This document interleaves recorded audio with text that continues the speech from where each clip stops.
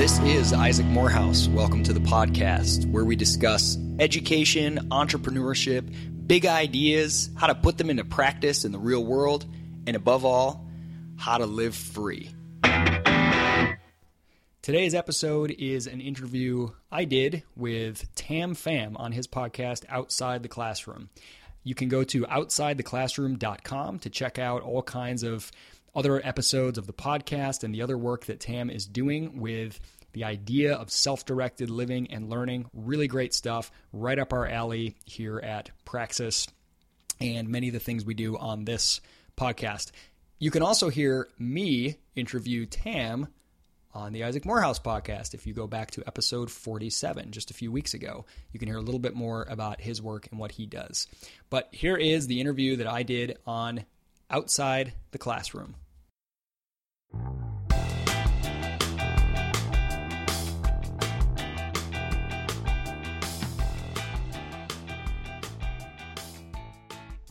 Welcome to Outside of the Classroom. Today's featured guest is Isaac Morehouse, CEO of Praxis and author of Why Haven't You Read This Book? Isaac, welcome to the show. Hey, thanks for having me on, Tam. Yeah, so you just launched your new book on Kickstarter, and I saw that you reached your goal with a day to spare. I just want to say congratulations, man. Hey, thank you. I appreciate it. Yeah, we actually reached the goal with almost a week to spare, but then we've just sort of trickled in a little bit more since then, and it'll be fun. It'll be published. Excuse me.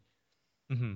And it's even better. And I just wanted to bring you on today because I absolutely love the concept of the book. But for the listeners who are brand new to you and your story, could you just share, a little bit about yourself and why did you even create this book? Why haven't you read this book? Yeah, absolutely. So, I as you mentioned, I have a company, Praxis, that I launched a couple years ago. And, before that, for the last more or less decade, I've been kind of working in and around education, working with a lot of college students, high school students, doing some, career guidance stuff, some educational programs, fundraising, a variety of things. And I'm married and I have kids. I got married very young and had kids very young. And I was sort of, been thinking over the years of all of the most important points in my life when my wife and I moved away from our hometown for the first time and moved somewhere where we didn't have any family. When I launched Praxis, I had a great job that I loved. It was kind of crazy to go launch this startup with no idea how it was going to work out. Even small things like launching a blog for the first time and letting my writing be seen by the world many years ago. It was very scary. Or launching a podcast, which I just did this year. All of these things that are such big inflection points in my life and really kind of opened me up and got me into a much more, fulfilling, I guess, zone, if you will. They all had in common that when people asked, why are you doing this? I didn't really have any good, really long thought out reason. It almost always came down to, why not? I had an itch. I was restless or unhappy a little bit, a little discontent where I was. And instead of demanding some really ironclad list of good reasons to change, instead of giving in to that strong status quo bias, to say, let's flip the burden of proof. Why am I staying here? Why do I need to demand such good reasons to do something different? Why not? Let's just give it a try. What the hell? And so that mindset, I remember my wife and I specifically being well, here are the pros and cons of moving, cost benefit. And finally we were just are we happy right now? No. Then why not move? And so I started to think about all these friends that I had and people that I met who had big, crazy, similar stories, quitting their jobs, traveling the country, climbing a mountain, dropping out of school, and having those why not moments. And I thought it could make a really fun book to collect those together. Mm-hmm. And it just sounds like you're the perfect author to, make this project alive because of all your personal experiences, moving, starting your own book, starting your own podcast, and all these things. And I saw the table of contents. My favorite ones were, why haven't you auditioned for American Idol? And why haven't you had a bunch of kids? And I really can't wait to read it. But I was just very curious, what is your hope out of this book? Are you encouraging people to challenge the status quo? Or you maybe become a better thinker? What do you want to do with your life?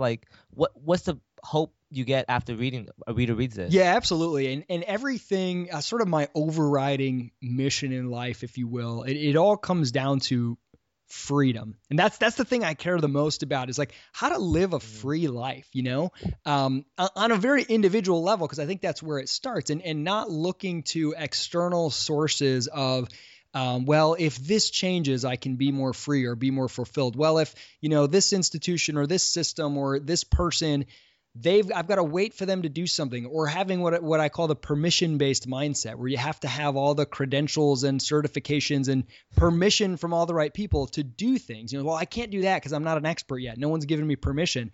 And saying all that is holding you back. You have the freedom right now to be and do whatever you want to do. So that's kind of my life mission. That's a big part of the mission of Praxis, my company. Mm-hmm. And that really animates this book. And so I'm gonna give you the two sort of motivations behind publishing it. One is the same motivation that's behind everything I do. It's purely selfish. I do it because I enjoy doing it. And it's like at the end of the day, when I write or podcast or whatever, I do it not because I'm like, oh, this is by far the most effective way to do X, Y, and Z. I don't know. I just know that for me, it works and it really makes me happy and I love doing it. And so this book was like, I just want to do it. It just sounds like fun. That was the first thing. But obviously I want things to happen with it. And what I really want is people to, there's no, you have to drop out of school or do something crazy or climb a mountain. That's not the message at all. The message is to remind us that we have this very strong status quo bias. Whatever we're doing now, we assume makes more sense than any alternative to it, just because we're doing it now. And there may be reasons for status quo bias, but we often don't even think about those. We just assume any new idea, any new action, that we've got to scrutinize the heck out of it. But we don't often scrutinize what we're doing now. And so I think saying, I don't know for sure if going to do X, Y, or Z is going to be amazing or perfect for me, but I do know that I'm discontent right now, and life is too short to sit around being discontent and waiting for the perfect solution that meets all the right criteria in order to get out of that situation. Just exit the bad situation, free yourself from that, and don't wait for anyone's permission to do it. That's so interesting. I love the mindset you have with that. It's just like, why not? Why not this? Why not that? But I'm just thinking, like, with all these different chapters in the book and, from your own experiences, I'm sure there's a bunch of criticism going towards this book itself. Like, I'm just assuming, like, a skeptic might think, I can't quit my job and become an actor in LA. Like, I don't have the finances. I don't have this. I don't know. Like, the industry is so cutthroat. Like, just a bunch of different excuses. And people, I don't know if they've been saying this to you, but a skeptic might think, like, you got to be realistic and you got to, like, do the pros and cons of moving and actually think things through. Like, what is your response to, like, those kind of critics or those skeptics who might be kind of questioning, like, is this really a good thing? Yeah, and there's plenty of that. And on a couple levels. I mean, one very obvious one is like, okay, who are these people writing these chapters in this book? What do they know? And I'm really upfront about it. Like, nobody in this book is an expert. Nobody in this book is someone who spent their whole life studying the psychology of traveling the world or auditioning for American Idol and telling you, from a place of expertise. Or they're not even all success stories. I mean, the American Idol chapter, my friend TK Coleman, who's actually Praxis Education Director, that's his story, and he didn't make it onto the show. He didn't even get past the first audition, but the chapter is about him deciding to do that, everything he had to sort of overcome to even give himself permission to go try something like that, and what that led to by just being a mindset shift. So there's that objection, like, well, who are these people? Look, we're just people telling our stories and how this was powerful for us. But in terms of, like, you get this with any kind of self-empowerment, self-improvement, self-help stuff. Yes, a lot of it can be cheesy and fluffy and just, reach for the stars. But I think even, and I try really hard to not be that, because I'm not a big fan of just glossing over challenges. In fact, my favorite chapters are the ones, particularly the one about traveling the world. Why haven't you traveled the world? The conclusion is basically that this woman and her husband they were like, it kind of wasn't anything like we dreamed it would be. And it wasn't that fun. And we ended up cutting it short. It was supposed to be a year and it was 9 months or whatever. But I'm still glad we did, because I never would have known I had that itch. So it's not all puppies and rainbows. But I think my main response to those types of objections are, look, that's fine to say, oh, you got to be practical. Oh, you got to weigh things. But there's no shortage of that. The incentive structure around most of us in culture, from our parents, from institutions of schooling, governments, whatever else, the incentive structure is so heavily skewed towards be more practical, wait, follow the rules, do the normal thing. There's no shortage of advice in that direction. The reason this kind of stuff is needed is because most of us don't feel like we can do that. The first time that somebody says to you, when you say, oh, somebody should invent this. And the first time somebody looks at you with a serious face and says, someone that you respect and says, you should invent it. Why not? And you say for a minute, wait a second. I guess I could, why not me? And then it's really scary. You have this flood of thoughts like, what would that entail? I don't know. That's the really powerful stuff. There's so many reasons to say why you shouldn't do things. Why, you got to make sure you've done everything, be really practical. That's kind of natural, and that's kind of all around us. So this is to really throw a counterpunch at that. And maybe at the end of the day, you read the book, you find it interesting, and maybe your actions don't even change, but the process of examining why you're doing what you're doing, you'll probably at least walk away being like happier with the choices you've made, because now you know why you've done them, and you feel like there's that they're better than the alternative rather than just not examining it. Oh, most definitely. And that just reminds me of this documentary I watched called Linsanity. Are you a basketball fan by any chance? I am. I'm a huge basketball fan. Oh, awesome. Well, in Linsanity, it's a documentary about Jeremy Lin and his like crazy, moment. Yeah, I remember Linsanity, living through that. That was great. It was insane. And his story just talks about when he was in college, like his coach told him that, Jeremy, I think you can play for the NBA. And he's like, no, you're crazy, man. I can never play for that. And it's just crazy how like if one person can just flip the mindset, like, why not? Why can't you play for the NBA? It's just amazing. But I'm just very curious because like when you have that itch to do something, to travel the world, to become an actor, like let's just say become an actor. Like I've always personally wanted to dabble in comedy or, be a stand-up comedian. I thought that was kind of cool. Like when should I scratch that itch? Or, do I do it gradually? Should I just move to LA right away? Like I guess I'm kind of asking you for some therapy advice, but just as an example. Yeah, and it's so tough because I think we have this pressure to identify the one thing, the true calling, the passion. And then if you're like, well, I think this might be it, I guess I need to drop everything and go do it. But maybe you don't even know if that's it. Like maybe what you imagine being an actor like, it would be like, appeals to you, but what it actually is like, you might not even enjoy. So sometimes it's hard to, so I kind of try to do the opposite. I try to say every day, can I eliminate one thing that I do that doesn't make me happy, that doesn't fill me up? What are the things that drain me or that stress me out or that I dread? I mean, even if it's like, personal relationships, people that you just hanging out with, they kind of bring you down, or if it's a job or something that's kind of making you feel a little dead inside, and identifying the things that aren't working and saying, I want to eliminate those. Make it your goal to never do anything that you don't enjoy. That's a really hard goal, and it's really hard to be honest with ourselves about it.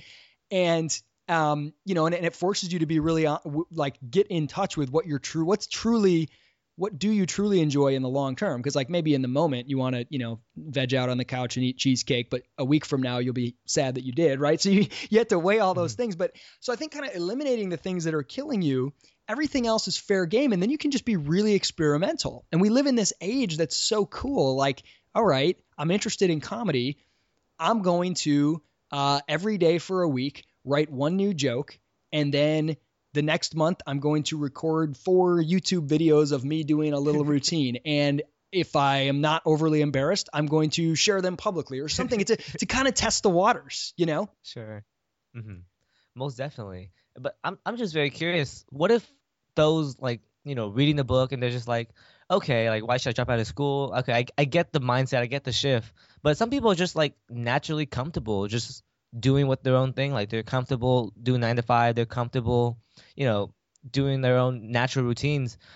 Is this book designed to force those people, not force, but encourage them to go out of that comfort zone? Or is it more just like a mindset thing, like you said earlier? Yeah, not at all. I actually don't believe that there's any activity that is in and of itself like a bad activity for a human to, besides like, doing horrible acts of violence or something like that. But any job, any type of educational system, any type of family choices or whatever, I think it's really about aligning who you are with what you do. And that's incredibly hard. This concept again of self-honesty. I wrote an article, and about this recently that had a lot of really interesting discussion around it, which is that not everyone has to do work that they love to be happy. Some people do. So there are some people who I think are wired in a way which they see work as like whatever I need to do to get the maximum amount of freedom, resources to do the things I really love. I interviewed on my podcast a guy who's an accountant and he's a musician. He was a musician as a career for a while and he hated it. It made him stop liking music. So he became an accountant and he works a very tight number of hours that he tells his boss, this is what I'm going to work. He's good at what he does to earn the freedom to do music and perform shows and record albums and whatever as a hobby. And he is very at peace with that. That's a very happy life for him. I know other people that can't be happy unless the way they earn their money is also something that they love doing. But the people who are truly unhappy are the ones who think that they're one type of person, but they're really another. So they tell themselves, I've got to be doing work that's meaningful to me, but they're always complaining about how poor they are and how unfair it is that they don't earn more money. And it's like, well, clearly you care more about the income than you do the kind of work. You just haven't been honest with yourself about that. So I think finding out who you really are is the key. Like, I don't think everyone should have a bunch of kids or climb a mountain or audition for American Idol, but I think everyone who's got that inside them That's so interesting, and because some people might argue that like, oh, you need to have your work needs to be fulfilling, it needs to be something that you love because it consumes like half of your lifetime or a third of your lifetime or some kind of statistic like that.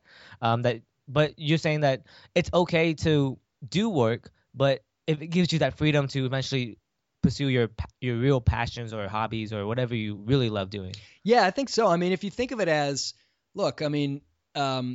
You don't have to really enjoy and feel like you're in a flow state when you brush your teeth, right? But if you don't brush your teeth, things are not going to go well for you.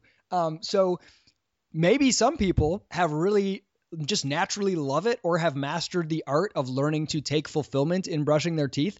But you don't have to enjoy brushing your teeth to have an enjoyable life. You can enjoy life even if you dislike some aspects of life that make it that are necessary for you to do the things that you do like. So I think work is not necessarily something that you have to love.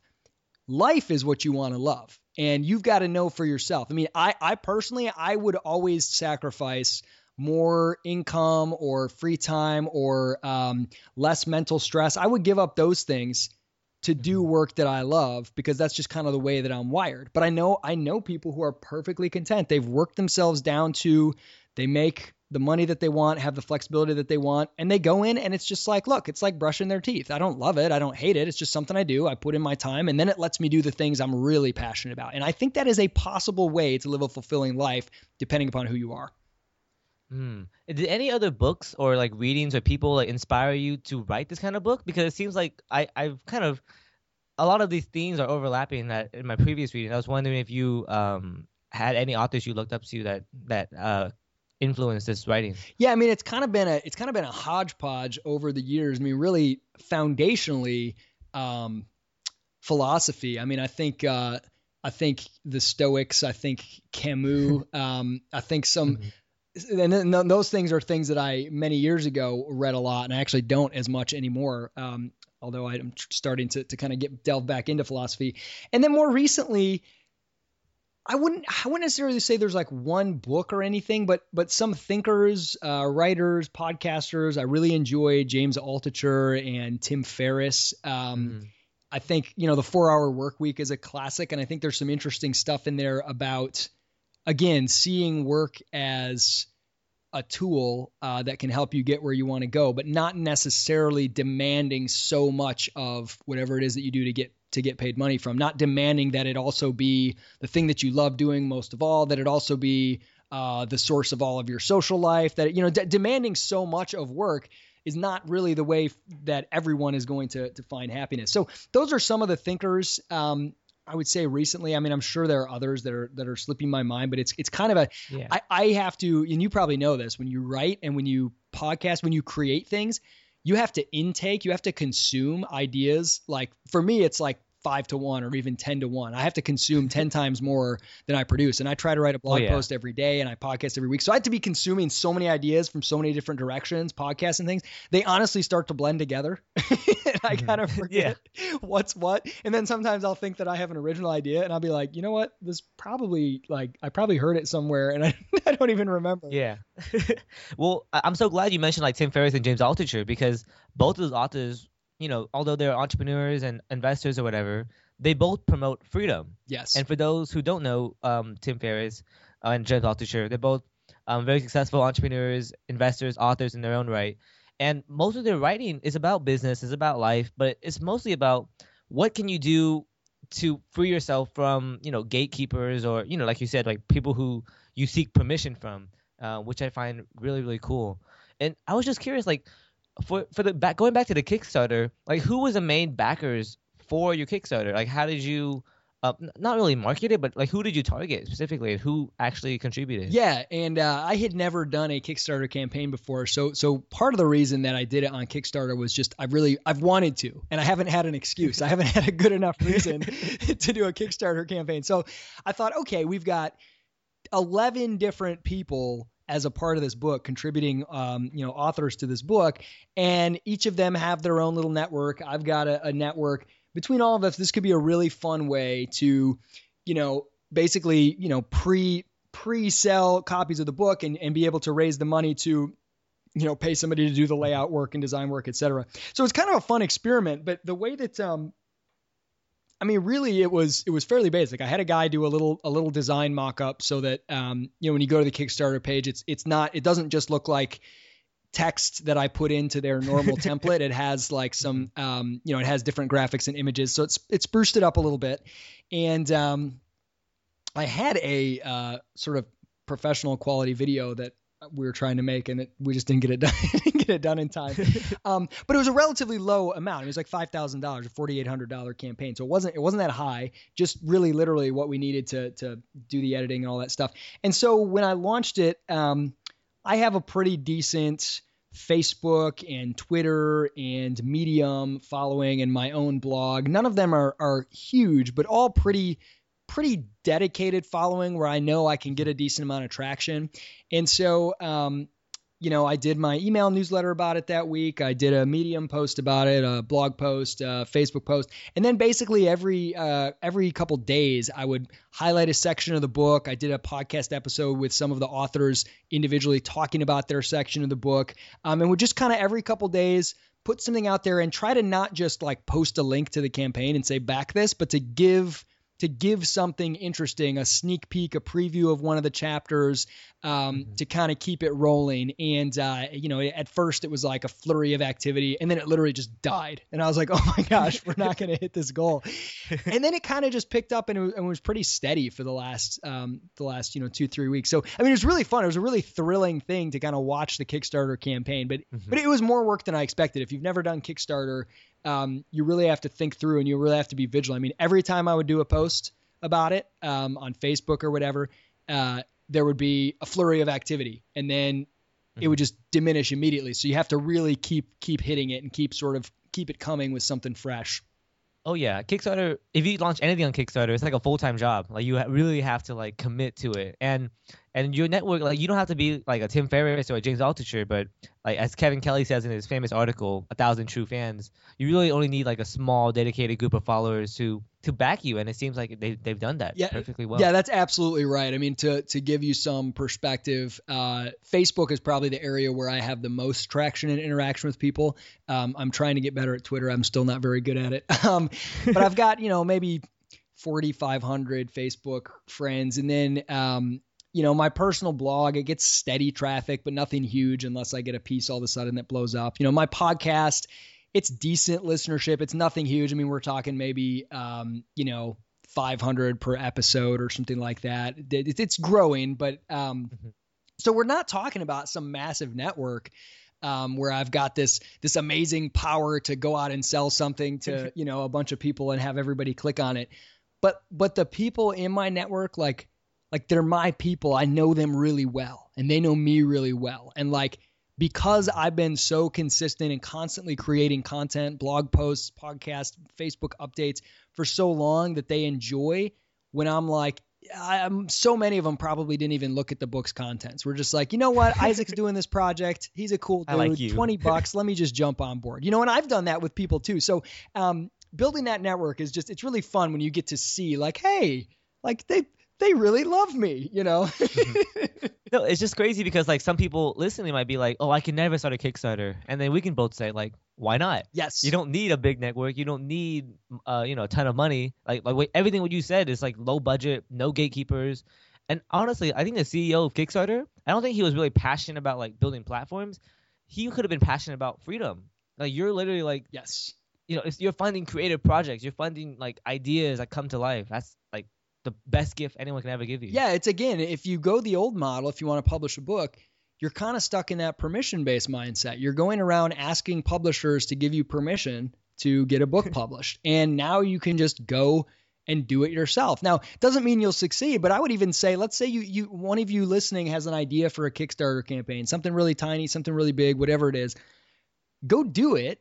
And even if you fail at it, now you've got a great opportunity. Write an article on Medium or something about my first Kickstarter failed. Here's what I learned. That's a very interesting, compelling story. So yeah. I mean, even that kind of thing can help build your network. Oh yeah, everything is a lesson learned, and if people have that growth mindset, have that like why not mindset, I think the whole world would be, or everyone would be achieving more and more of their dreams and be like essentially happier people. That's the world I want to live in. All right. Well, this has been so fun. What's next after this book? Is it back to Praxis?